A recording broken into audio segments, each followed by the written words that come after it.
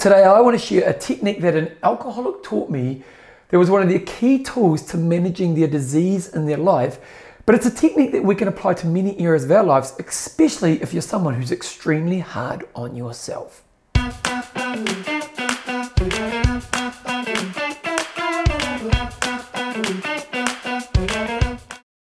So I have somebody in my life who's been an alcoholic for a very, very long period in their life, and they've done very well to manage their disease.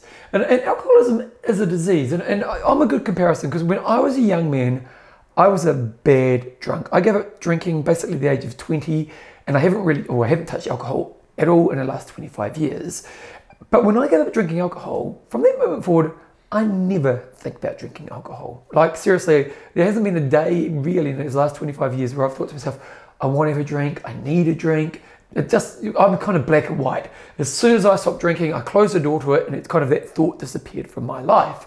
And I remember one day talking to this person in my life who's an alcoholic, and they talked about how I said to them, do you ever think about drinking? And they said, yeah, Bevan, I think about it pretty much every day of my life.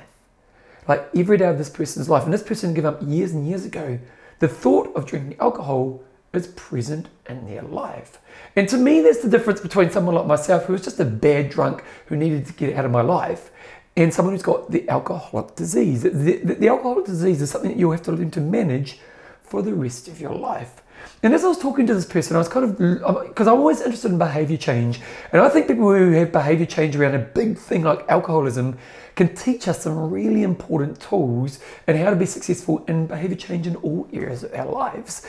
And I was talking to this person about, because once they said that to me, I was kind of fascinated. Wow, every day you kind of got this thought of, I'd love to have a drink. And I said to them, how did you learn to manage that? And they said that when they first tried to give up drinking, they would judge themselves for having the thought of, I need to drink. So they might, throughout the day just think to themselves, I need to have a drink. And then they would judge themselves for having that thought. So they think, I'm weak, I don't have character, I'm going to always fail in this. And they said, but when they first tried to give up drinking, because when they judged themselves for having that thought, then what would do is it kind of go in a downward spiral and often would end up going back to the alcohol. And they said that when they went through their treatment process, one of the tools that they taught them was never judge the thought. Like, don't judge the thought that pops into your head. Judge how you respond and how you act to that thought. So this person learned that when I have the thought of I feel like a drink, the most important thing I need to focus on in this moment is how do I respond to this thought and what action should I take to make sure I stay on a healthier path with my drinking problem. And obviously this person was a rock star at this because they had stayed away from alcohol for years and years of their life, even though every day they thought about drinking alcohol. Like, it's quite mind-blowing when you think about it, isn't it? Like, imagine if every day you had an area of your life where temptation was tough, but then you learned how to manage it. And this technique this person talked about is a really important technique to understand. Don't judge the thought, judge how you respond to the thought.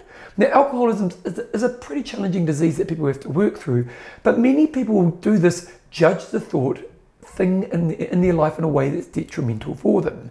It might be that you judge yourself because you think you might eat a bad food, and so because let's say you're someone who's on a weight loss journey, and you think to yourself, you know what, I want to have a chocolate bar tonight, and you think, oh, I'm so weak because I want to have that chocolate bar, and then you beat yourself up because you feel weak because you're having that chocolate bar, which probably means you're mentally fatigued, which probably means you're going to eat the chocolate bar. Instead, if you were to catch that thought and go, I want to have a chocolate bar, and you go, oh, okay, that's a thought that's popped up into my head. My job right now is to respond to that thought in the wisest way possible and take great actions that keep me on my healthy path. Then that's the thing we're trying to work on. And there's two ways to look at this. First of all, don't judge the thought. Secondly, how do you respond to the thought? And ultimately, I think this is a management journey. So what you're looking to do in this moment is you're looking to manage how you can stay on the actions that are keeping you in the place that you want to be or are heading you towards the direction that you want to be going in your life. Now, as you think about this, you might have the higher level problems like that person in my life. It might be a disease around an addiction, or it might just be an area of your life where you're being too hard on yourself by judging the thought, which often leads to you making worse actions in that area.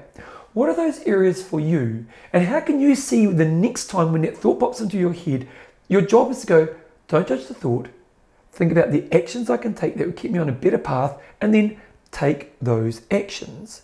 Interestingly, over time, you'll learn that the thoughts are just a thought. It's all it is. And it doesn't have to affect the pathway from that moment forward. And as I reflect upon the person in my life who stayed away from alcohol for years and years and years, even though the thoughts in their head pretty much every day of their life, this has been one of their keys to their success. So I think it'd be pretty powerful for you as well. If you enjoy my pieces and you want to bring exercise into your life, you need to check out my book, I Will Make You Passionate About Exercise. This book is designed to be a step-by-step journey that teaches you the right lessons and experiences to guide bringing exercise into your life, not just for a moment, but where you get to the place where you have a long-term love of exercise. So you get fitter, you get healthier, you have great stress releases, and you feel amazing about yourself. This book has been hugely successful, getting to the top 10 in the world for health and fitness books. So if it's time for you to bring health and fitness into your life, go to Passion About Exercise, click on the link, go through the process, and you can be starting your journey of finding your love for exercise really soon.